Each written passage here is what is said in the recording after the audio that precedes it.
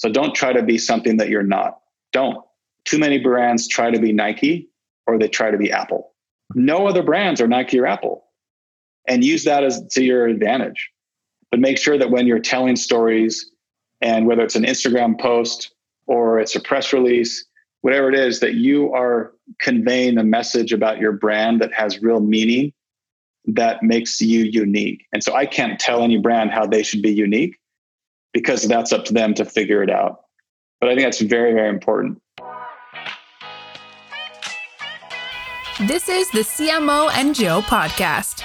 We interview today's most inspiring chief marketing officers and savvy marketers of lucrative direct-to-consumer e-commerce companies, bringing you insightful stories and tips on marketing, sales, branding, and much more.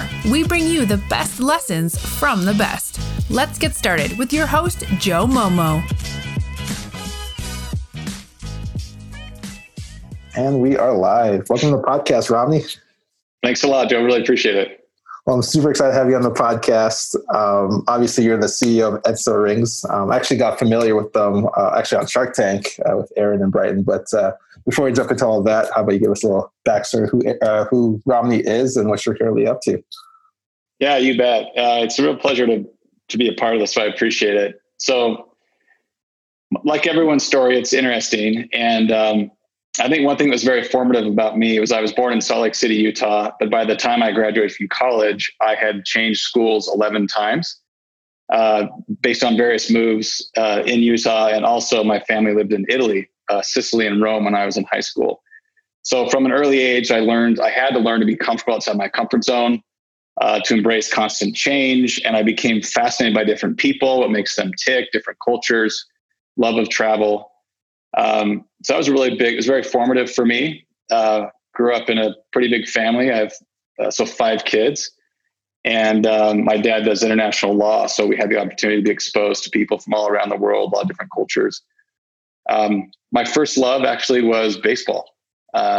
Something magical happened when I put a mitt on and played catch with a friend in my backyard. It was just magical. So unfortunately, my big dream as a kid to be a shortstop for the New York Yankees did not come to fruition. There was a guy named Derek Jeter that was a little bit better than I was. And that's okay. He had a great career and I was nothing remotely close to that. So yeah, I just had a great journey and just feel very, very fortunate. Also to have parents who encouraged me to be a lifelong learner, just constantly learning. I loved school, loved the extracurricular. And as we'll get into the story, I clearly grew to love entrepreneurship when I was bitten by the bug. That's awesome. One of the quotes I actually saw on your profile, LinkedIn profile, is in basketball, you can't coach height. And in business and life, you can't coach passion. So I'm wondering, Romney, were you always passionate about entrepreneurship growing up, or how did that kind of come to fruition for you? Not really. I do recall when I was 10, I was rummaging through a closet looking for something in my house, came across a box of Haribo gummy bears. Back when you couldn't buy them in the States, my dad had bought them and just brought them to our family when he came home after a trip. And I looked at my friend and I said, I think we can make some money. And so it was little individual packets, box of those like you would buy at Costco today. So we went door to door and sold those. And I felt a little bit guilty because I didn't purchase the inventory. My dad brought it as a gift for my family. So I don't recall exactly what I did with the cash if I split the earnings, but I was 10 or 11. And so I learned that you can just get up and go and you can generate revenue. But really, for me, the entrepreneurial bug, I was bitten by that bug when I was in college. After my freshman year of college, I actually took 2 years off to serve a volunteer mission for my church. And I had the opportunity to go to Switzerland and France. So just a phenomenal opportunity. I felt really fortunate. And while I was there, I discovered that when something is very meaningful to you, a cause, whether it's a belief or an organization or a product, that if you really believe in it, you can do great things, even in the face of adversity with limited resources. So that taught me a lot about myself. And I later was able to translate that into life as an entrepreneur when I was in college. Crazy story. I came home from that experience in Switzerland, and I helped my mom do some weeding out in our garden, and I took my shirt off and I didn't put sunblock on, and I was brutally sunburned. It was just a stupid move on my part, just total oversight. And it was July, hot summer, and got really burned. And my dad had a client who had a product that actually treated burns, and they were focusing on the medical supply first aid industry with this. It was a gel that treated burns. And I saw it in our kitchen, and I thought, I'm desperate. I'll do anything. This burn hurts so badly. So I put on my back and had my mom spread it on my shoulders. And no joke, within 20 minutes, I was not only scratching it with no pain, but I was moving back and forth on the carpet, on the floor with no pain. And it blew my mind. So my dad said, "What's this product? I don't think it's snake oil because it works, but I need to meet the founder, and I think I need to sell it." So long story short, my brother and I went and started negotiating the rights for the retail channel of that product. And it was not snake oil. It worked. It was an underfunded venture on their side. And I didn't know anything. I was 21 years old. I took actually a semester off of school, went to Hawaii, and we peddled that thing door to door from retailer to retailer, realizing you don't go to corporate. We were going to each individual store, convenience stores, you name it, hotel, gift shops. We went there. We were clueless. Ultimately, I believe we proved the opportunity, but could not convince the founder or the owner of the company that we were their guys to take it into the retail channel. I don't blame him in hindsight, but that really got me thinking about, wow, if there's a product that you really believe in that provides tremendous value to consumers, one, they'll pay for it. And two, you can build something that's pretty significant as a business. And that started this fire started to burn within that's what I want to do. So that was pretty cool. And then shortly after that, I started, I learned about another business opportunity while I was in Hawaii, and I ended up partnering with a cousin of mine on another venture. And I worked on that on the side during college. And so it just became this labor of love. It was awesome. That's awesome. I love how you say that if the product is satisfying consumer demand or consumer interest and really providing value, essentially, you can scale it to a pretty substantial size, which segues perfectly into Enso Rings. You guys were recently in Inc. Was it Inc. 5000? Yeah. Inc. 5000, and also Utah's, I guess, fastest growing businesses as well. But before we kind of jump into that, perhaps give us a little context of what Enso Rings are and what they do. I'd be happy to. So Enso Rings, as I tell the story, I want to be very mindful that I'm not a co-founder. I was hired 2 years into the journey of the two founders. I was hired to lead the company as CEO. So I just feel just so lucky, and I have the stewardship to help carry that with them and this amazing team that we've built. But like most great brands and companies, it starts, one, with the founding story, and two, with a why, a mission. And it's funny because when the founder actually told me about what he was doing as a Kickstarter campaign, I thought it was a stupid idea, and I totally dismissed it. And I trusted him. His name is Brighton Jones. We did a startup years ago, over 15 years ago. And the company, the business actually failed. And we learned a lot through that process. It was a lot of expensive learnings, but we stayed close as a result, because in the trenches, we really got to trust each other's integrity and respect each other's passion for entrepreneurship. So we stayed in touch. He took me to lunch and he said, "Raman, I've got the story for you. I was rock climbing, and we're outside of Salt Lake City in Utah. There are mountains everywhere around us, and people love to play in those mountains." And he was rock climbing. And he said, "I reached up for a rock and my hand slipped, and my ring, my wedding band, caught on another rock and started to pull." And he said, "For a split second, I thought it was actually going to literally tear my finger off. The pressure was so acute." And he said, "Luckily the rock gave way, but I went home and I looked at my wife and I said, 'I love you, but I'm not wearing this. You didn't give me a ring. You gave me a finger amputation device.'" and he was, so it's left him really unsettled. And he said, I can't wear this. And she said, "Well, I expect you to show commitment. We're married, so figure something out that's an alternative." So he looked at all sorts of alternatives, literally from rope rings to wood, ceramic, tungsten, you name it. What he wanted safety, he wanted comfort, he wanted affordability in case he lost it. But most importantly, show commitment to his wife by wearing the ring. And he was at lunch one day with a childhood friend of his named Aaron Daly. And Aaron noticed the ring he was wearing, and I think it was made out of wood or bamboo, and asked him about it. A conversation ensued. And Aaron said, well, I don't have a safety concern with my ring. It's a comfort issue.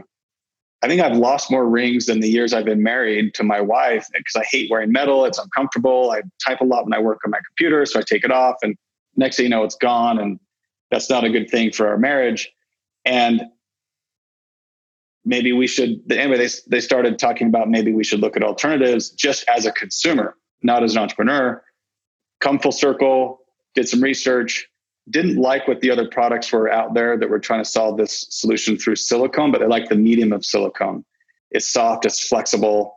If it catches on anything, it will tear off. So there's a safety component, but really comfortable. So they decided to do a Kickstarter campaign, and that was December of 2015. They launched it, and they raised $17,000 US. So it's a really small raise, but that got them off to the races, and they were going. And he told me the story. And again, I thought it was this, my wife gave me one gold ring. I don't take it off. I don't rock climb. I use it when I lift weights. I'm good. And I dismissed it. He circled back with me a year later, or excuse me, let me think about this. Yeah, it was a year later. And he said, hey, let's go to lunch. I want to catch you up. Remember that little ring company I told you about? It's called Enso Rings, and it's actually going. And Aaron quit his day job, and we've got a handful of people working for us. And I'm about to quit my day job. And it was crazy because so one of the things I've learned as an entrepreneur is a lot of people give the advice to trust your gut. I would suggest that yes, but trust but verify, because I was completely wrong. My gut was that stupid. There's not an industry there. And their gut proved to be true, thank goodness. And I said, so who's buying this ring? He said, it's crazy because we're just two dudes with an active lifestyle. We wanted a masculine, rugged looking ring. And so we thought was our core buyer persona. Well, it turns out that we're actually building a premium brand in this category that's more of a fashion brand, because we cracked this nut where we figured out how to infuse precious metals into a ring. And so it has the luster and sheen of metal. So I'm going to show you actually here. So this is it's a silicone ring. It's an Enso ring, and it's infused with platinum. So we figured out to infuse precious gems, minerals, precious metals. So it has all the benefits of silicone. It's very soft. I don't even feel it's on. It's so thin. Has breathing chamber so it doesn't sweat. It's very comfortable. But again, it has that luster and sheen of metal. And for a female consumer, we figured out how to infuse. So this is rose gold. This is actually infused with diamonds, crushed diamonds. We have a mother of pearl. So you can see pretty quickly that it's quite different than a typical diamond ring. One thing I want to note, we're not anti-diamond. We understand that this is actually complementary for a lot of people to the more traditional ring that they have, but this is about safety, peace of mind when they travel or when they work out. They don't want to hurt their finger or damage the ring or have it stolen or lost. A lot of people with working hands, think about it, it's a huge addressable market, right? Ever from first responders to military to construction, plumbing, electricians, mechanics, you name it. They should not, for safety reasons, wear a ring, for fear that it gets caught on something. And then you have people in the medical community, doctors, nurses. And because Enso has built this premium brand, unlike other brands they've built brands and have products that appeal to a more masculine look and feel, more rugged outdoor, chalky hands type buyer persona. We appeal to that customer, but we appeal to much broader. The majority of our customers are actually women. She buys for herself and for her husband or her partner. She also buys for her kids. We have stackable rings that are really, playful and more about mixing and matching with outfits. So we've done some really cool things. So longer answer than you wanted, but it's been a tremendous journey. So we're 5 years into it, and believe it or not, we've sold over 1.5 million silicone rings in 110 countries. Oh wow! In about 4.5 years. Yeah. Yeah. No, my fiance is a nurse actually, and she loves the Halo ring. And like you're saying, you don't get like bodily fluids, blood, kind of all that stuff you deal with as a nurse. So having an alternative to a traditional ring is definitely something that is super valuable. And if you think about at a time like COVID, you think about how many people have evolved their lifestyle to be even more, I wouldn't say on the go because we're not traveling, unfortunately yet, but just this active lifestyle of exercise, people doing yoga, running, biking, skateboarding, kayaking, whatever they're doing, they're finding that the Enso ring is just so comfortable. A lot of people have taken off their diamond or their traditional metal ring, and they're actually just keeping their Enso ring on all the time. So it's been fascinating as people have more of an active lifestyle. It's really taking flight, it's been awesome. And if you don't mind indulging me, I want to say that I mentioned that every great brand starts with a story and a why. The why behind Enso is actually our mission. So the mission is to be a force for good. And how do we actually make that happen? And that is we have a program called Rings for a Reason. So we donate a portion of every sale to charity. And it's really meaningful for us. It's enabled us to, one, have this absolute catalyst for everything that we do. It drives us. It's a thrust and creates this momentum, carries us forward. We lock arms around that mission as a company. We've been able to recruit and retain, I would suggest, top flight, even world-class talent in many cases, because so many people in their careers have been lacking for something that has true meaning around it. And so that's been huge for us. We actually track a metric as a company. We have three primary metrics that the whole company rallies around. And the first is a revenue number for the year. The second is net income or EBITDA. Profitability is very important to us because we're intentionally not venture backed. We've been self-funded with non-institutional at least. And then the third is those two become drivers. The revenue and the income are drivers for Rings for a Reason.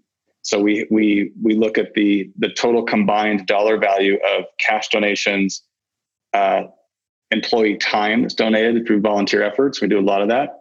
And then in-kind donations. We donate a lot of rings as well. So it's just made it really meaningful, and I love it. And it's actually why I joined Enso. I was advising them on the side, and then when they went on Shark Tank and came back and said, we think it's about to take off, we need a CEO, that was a clincher, the chance to be part of something that's really giving back.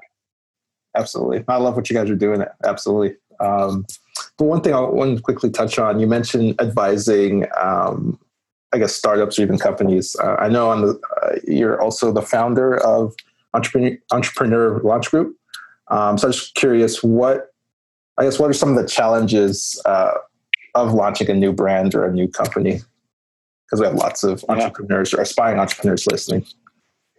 Yeah, and I absolutely love.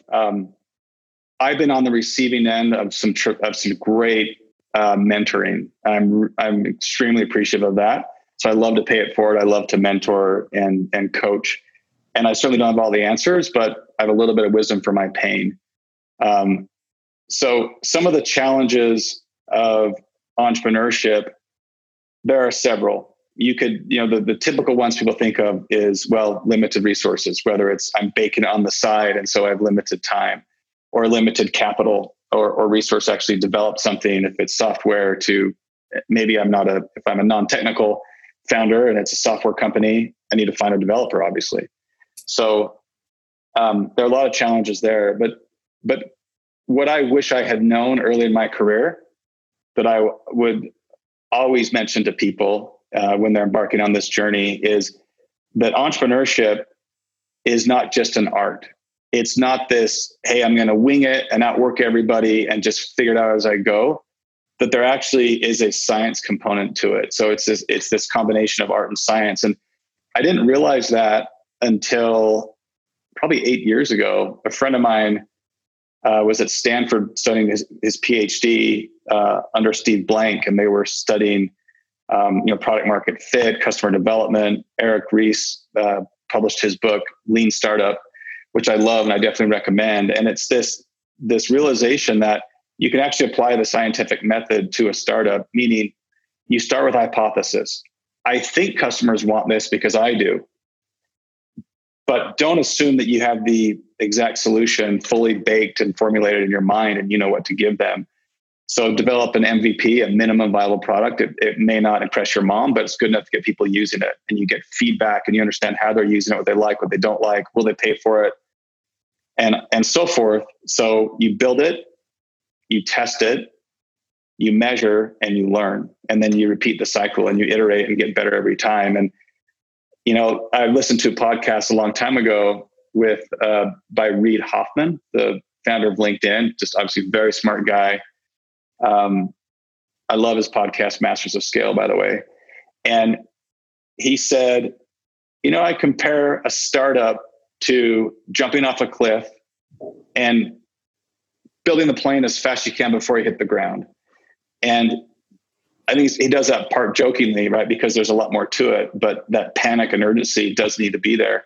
But you don't have to just wing it. You can, before you invest a ton of money and time, take it through this scientific method to test it, build, test, measure, learn with an MVP, and you can make your life way less painful in that process. And you learn as you go. And the second thing is, don't start company building before you have a product that has product market fit, where customers actually want it and they'll pay for it. So a lot of founders give themselves, there are 3 founders, and I'm the CEO, he's the CMO, and he's the chief whatever brand officer. Like, don't worry about that. The book Lean Startup talks about the dollhouse fallacy, which is this misunderstanding that I was guilty of early in my career, that a startup it's this misinterpretation that a startup is just a small version of a bigger company. It's not. Startup is to try to figure out, will people buy your product? What do they like? What will they pay before you start building anything else? Absolutely. And one of the things that always seems to come up when I interview other entrepreneurs is resilience.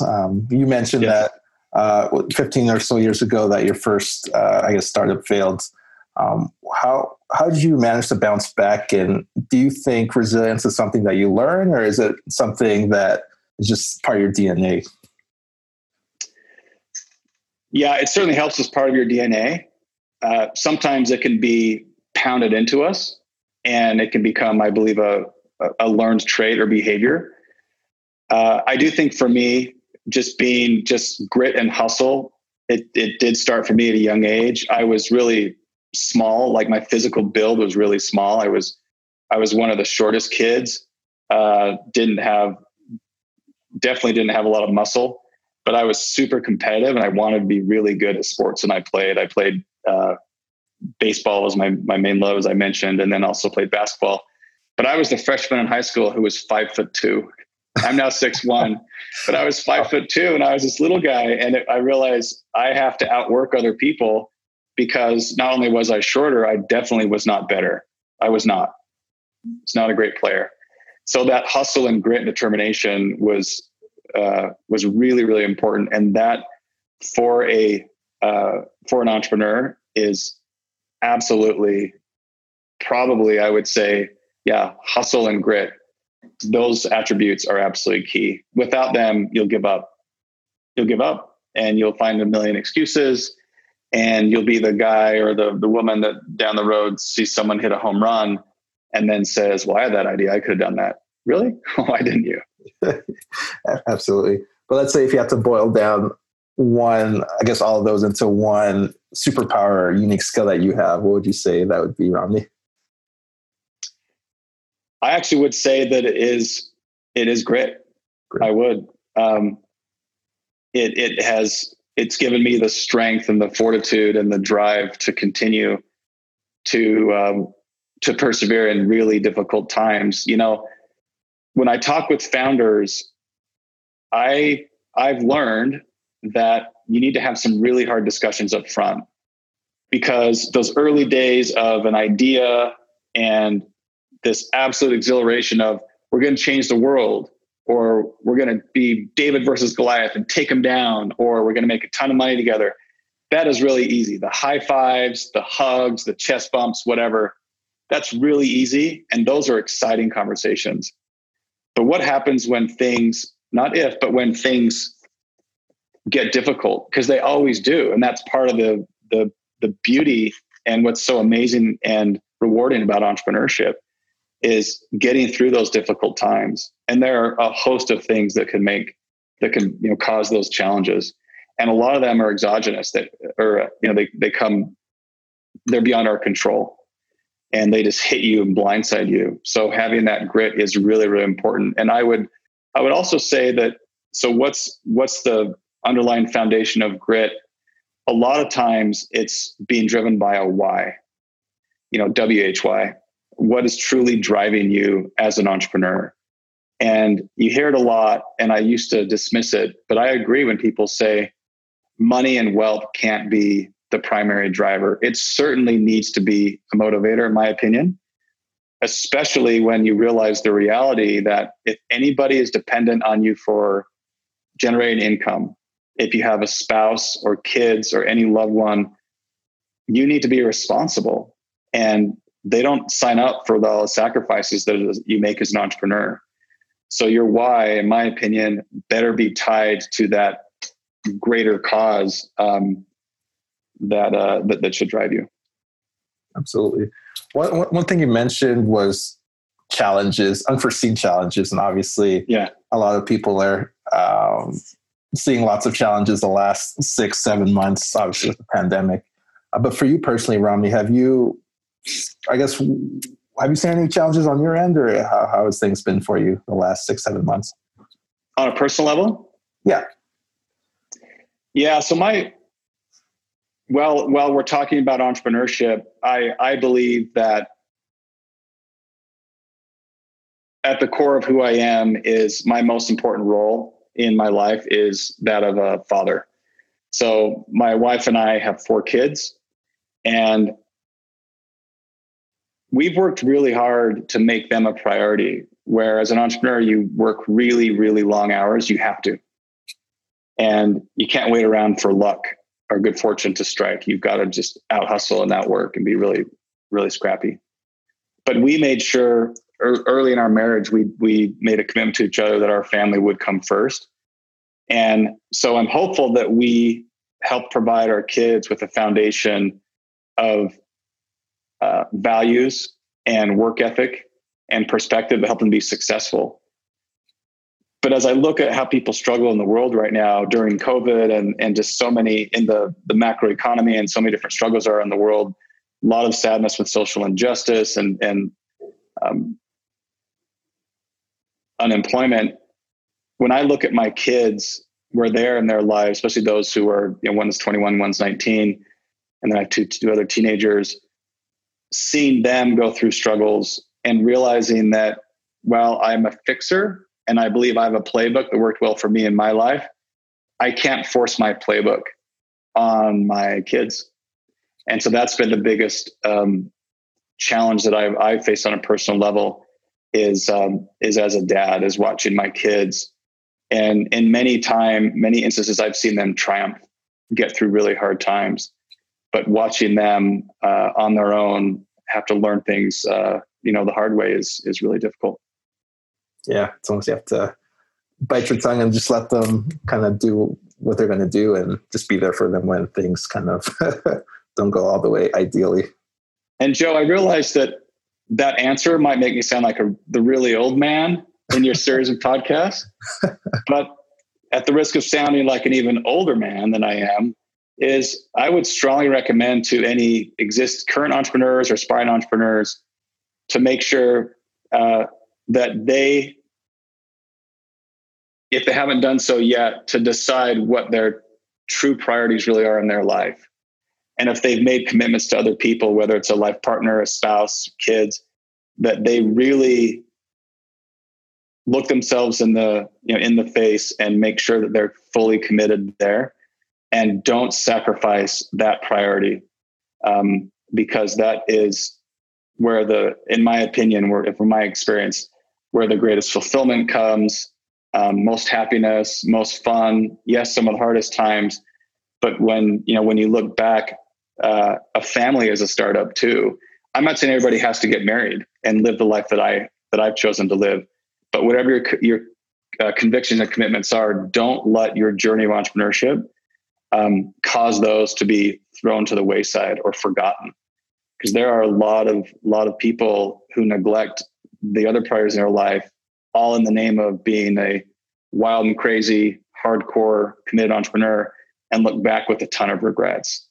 And by the way, there's a book by Clayton Christensen, How Will You Measure Your Life, that talks about that, which is, I think, very profound. And he actually was a mentor to me when I was a freshman in college back in Boston. I had an opportunity to interact with him on different occasions. And he later became known as, the guy who coined the phrase disruptive technology and disruption, and wrote numerous best-selling books, New York Times list. But anyway, sorry, you didn't ask me that question, but I felt I need to share that is what are your foundational building blocks as a person, and hold to those, and don't let the storms and opportunities of entrepreneurship derail you.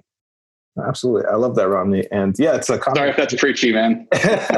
No, it's great. No, it's really some great insight, because I talk to a lot of entrepreneurs as well, and some peers, and work-life balance is something that always comes up. And do I just hustle? Or, I guess for you, what advice would you give to an entrepreneur trying to have that balance, like you said, with work-life balance? Is it just as easy as putting your phone away and just not touching it at 6 o'clock, or how does that work for you?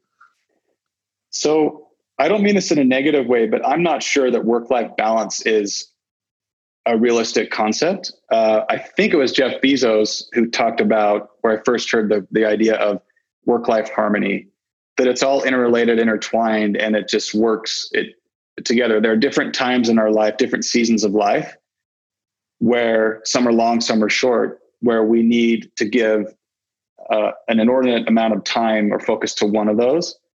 And that's okay, because it's for a season. And maybe you are in this incredibly difficult, challenging journey as an entrepreneur, and that's where focus needs to be for a few months. But you have a conversation with your other commitments in your life, whether it's family or otherwise, where they understand that your heart is with them, but I really need to crank here. Sometimes there are family challenges. I've had experiences where my wife and I needed to double down on really making sure that our kids are okay, especially during those challenging teen years. And I had hard conversations with my team, which is, guys, you're not going to see me as much. And I may feel like my heart is not entirely in it. It is, but where I'm needed right now is with my family. And we had that conversation, so they knew what my where my priorities were, and that I was still a core partner with them. So work-life harmony is really what I would suggest as a more realistic aspiration. For me, I did early in my career determine there are going to be some non-negotiables. This is for me. I'm not preaching it, but it's worked well for me. I worked really hard during the week, Monday through Friday, and my wife has been amazingly understanding. But the non-negotiable is, on Sundays, I don't work on my business or my startup. It's a day where I devote to my family. I'm really involved in my church community. My faith is important to me, and I want to look outside myself and actually be in service mode where I'm helping people. And that goes throughout the week as well, mostly, on the evenings. So that Sunday is really important. And my teams have always known that you're not going to hear from me on Sundays. But if you work on Sundays, great, awesome. If I need to work a Saturday, I'll work a Saturday, no problem. The other is the importance of dinner time. I had a mentor who talked about reclaiming the dinner table. And this might sound really preachy, and I might sound really old-fashioned, but I appreciate it as a young father at that point and an entrepreneur. Let's reclaim the dinner table, because even if it's only 25, 30, 45 minutes, that time with whoever your family is, that time is almost sacred, where you can have conversations that are real and raw. At the very least, those who are in my life know that I'm committed to them. And then they have no issue if after dinner I help clean up and then I'm back on my laptop. They never have any problem with that. And it's common if my kids are doing homework, they're on their laptops, I'm next to them on my laptop. And it's kind of cool. And my wife, she's writing a book right now. She's really involved with a lot of different things. And it's pretty common that in the evenings we all have our laptop and we're in work mode, but we've had that time together at the dinner table, which is really important. And we have conversations. We talk about kind of like what's the weather report, high point, low point for the day. And you can learn a lot about people in your life who you care for when you ask questions like that. And it might be a little bit cheesy, but it's been good for us. I love that. That's maybe something I have to steal as well. Yeah. I like that. Yeah, of course. I just want to quickly pivot back into more of the business side of things. Earlier, you mentioned when building your startup, finding that product market fit. But what other elements, like let's say you get the product market fit, let's say, what other elements would you say a great brand has? Yeah, highly overused adjective or word, so I apologize, but authenticity is still extremely important. So once you understand who are the customers who want your product or your service, what are the jobs that they're hiring it for, right? And so in the case of an Enso ring, and this came from Clayton Christensen, also another book recommendation, Competing Against Luck. Amazing. What are the jobs that your customers are hiring your product to do? So don't try to be something that you're not. Don't. Too many brands, for example, I believe, too many brands try to be Nike or they try to be Apple. No other brands are Nike or Apple. And use that to your advantage. Absolutely use that to your advantage. But make sure that when you're telling stories, and whether it's an Instagram post or it's an email to your customer base or it's a press release, whatever it is, that you are conveying a message about your brand that has real meaning and depth to it that makes you unique. And so I can't tell any brand how they should be unique because that's up to them to figure it out. But I think that's very, very important. The importance of consistency in your messaging is obviously, that's a high priority. And then look and feel, obviously. So the graphical components of a brand are really important. Make sure it's clean, looks professional. Again, understand your audience and don't try to be all things to all people. Yeah, really find your niche. You've talked to many entrepreneurs, many brands actually. But what's maybe one question that you never get asked that you wish would be asked? I would say it comes back to my family, and that is who has made my journey possible. And it's my wife for sure. We had been married for 2 months. I had just graduated from undergrad, from college. I was had a day job to pay some bills, and I was working on a startup on the side. And I came home from work after 2 months we've been married, and my wife sat me down and said, "Romney, I think you need to quit your job." I said, "What are you talking about?" And she said, "Let's face it, when you're working on your startup, you're way happier, you have way more energy, and to be totally honest, you're way more fun to be around than when you come home from a job that you clearly hate, but you're willing to do it because you're a responsible guy and you want to provide income." And at the time we were living in a condo complex, and my wife was the property manager. So we had free rent and a small stipend. And she said, "I've done the math, and if we keep our expenses low, I am pretty sure we can make ends meet and you can do your startup." And I said, "Oh, wait, you're dead serious?" And she said, "Dead serious." "Like, how soon?" She said, "Tomorrow, give your 2 weeks." So I did. I went and gave my 2 weeks notice, and that was what launched me as an entrepreneur. And I use that story, one, because I'm so incredibly grateful for her.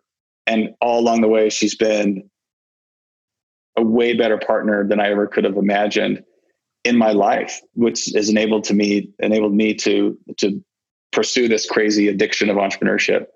But I also mention it, Joe, because it's really important that as entrepreneurs embark on their journey, that if they do have a partner, that partner, they've had those hard conversations about, are you ready for this? What do sacrifices look like and what could they be? Because a partner or a family doesn't, as I said, they don't sign up for the sacrifices all the time. And some entrepreneurs take their loved ones over the edge of the cliff and crash. And it's really scary and really sad. So making sure that you're aligned on that and you have frequent conversations about risk tolerance levels, because most entrepreneurs learn the hard way, as I learned the very hard way, that things tend to take twice as long than you anticipate and twice as much money, if not more. So that's a really important part, is making sure that if you're in a relationship, especially if it's a lifelong commitment, that you are totally locked arms in that. It's not for the faint of heart. It's not, definitely not for the faint of heart. And it's really who you surround yourself with. It's really having that foundation to support you, and I guess support them as well as you go through this crazy journey we call entrepreneurship. Yeah. But it's been a pleasure talking to you, Romney. I only have a couple more questions here for you. Great. I just wanted to get kind of tactical right now, but what's maybe a business or marketing trend that you see that you're really excited about right now? Yeah, definitely a trend that I actually believe is here to stay, and it's at its core is solid, and that is how many brands are pursuing social impact. So a give back program, a cause, a mission, a philanthropy, a charity to which they donate. And you even see, with B Corps, companies from the outset saying, we are about doing good. And there are a lot of companies that have done really well by doing good. And I applaud that. Enso Rings is not a B Corp, but we are mission driven. And I would strongly recommend for any brand out there, entrepreneur, that if they haven't defined their why and what's their cause and their mission, to do that, but to do it with real purpose. You got to be committed to it. You can't say we donate a portion of every sale to charity and then not make donations. And don't do it to pound your chest and make people think that you're self-aggrandizing or self-promoting. It needs to be very genuine. But I absolutely love that. Absolutely. What's Romney's personal why? So I have a why that's very personal as it relates to how I interact with people. And my why is to help people discover and go after their potential as individuals, because I believe that there's greatness within each of us. I really do. And it's incredibly gratifying and fulfilling for someone to get a glimpse of their potential and then go after it. And I've been really lucky to have people along the way and opportunities that have helped me pursue my potential. And there are others that have as well, but there are a lot of people in the world that haven't been given even that vision shared with them, that there's greatness in you. Let's help you find it and go after it. And you can build something that's significant. It's not about wealth. It's about finding your potential and going after it. And so I hope that I can be an instrument and a coach along the way for people in their journey and help them lift themselves up into a better circumstance. Absolutely. I think I got some goosebumps going. No, that's awesome, Romney. Again, I'm just trying to pay it forward. I've been so fortunate. A lot of people have helped me out. Got to pay it forward, man. Got to pay it forward. I love that. Where can our listeners connect with you online if they have more questions? So LinkedIn, definitely my favorite social platform. So I'm on there, Romney Williams on LinkedIn, and love to connect with anybody. Cool. Well, it's been a pleasure having you on the podcast, Romney. Thanks, Joe. I love to end the podcast with asking the guests a word or a phrase to describe their brand, since it's the marketing and branding podcast. So my last question to you, Romney, is what's maybe one word or phrase to describe Romney Williams brand? Yeah. So I will emphasize that this is not something I have achieved, but I'm striving to achieve. And that is, I'm borrowing from a VC who I met in Boulder, Colorado, who talked about the 4 H's. And he talked about when you look for talent on a team, look for the 4 H's: humble, hungry, happy, and honest. And borrowing from that, and his name is Bill Perry, by the way, must give him credit. But borrowing from that, I've added one more H, and that is helpful. So I strive to live the 5 H's of being humble, hungry, happy, honest, and helpful.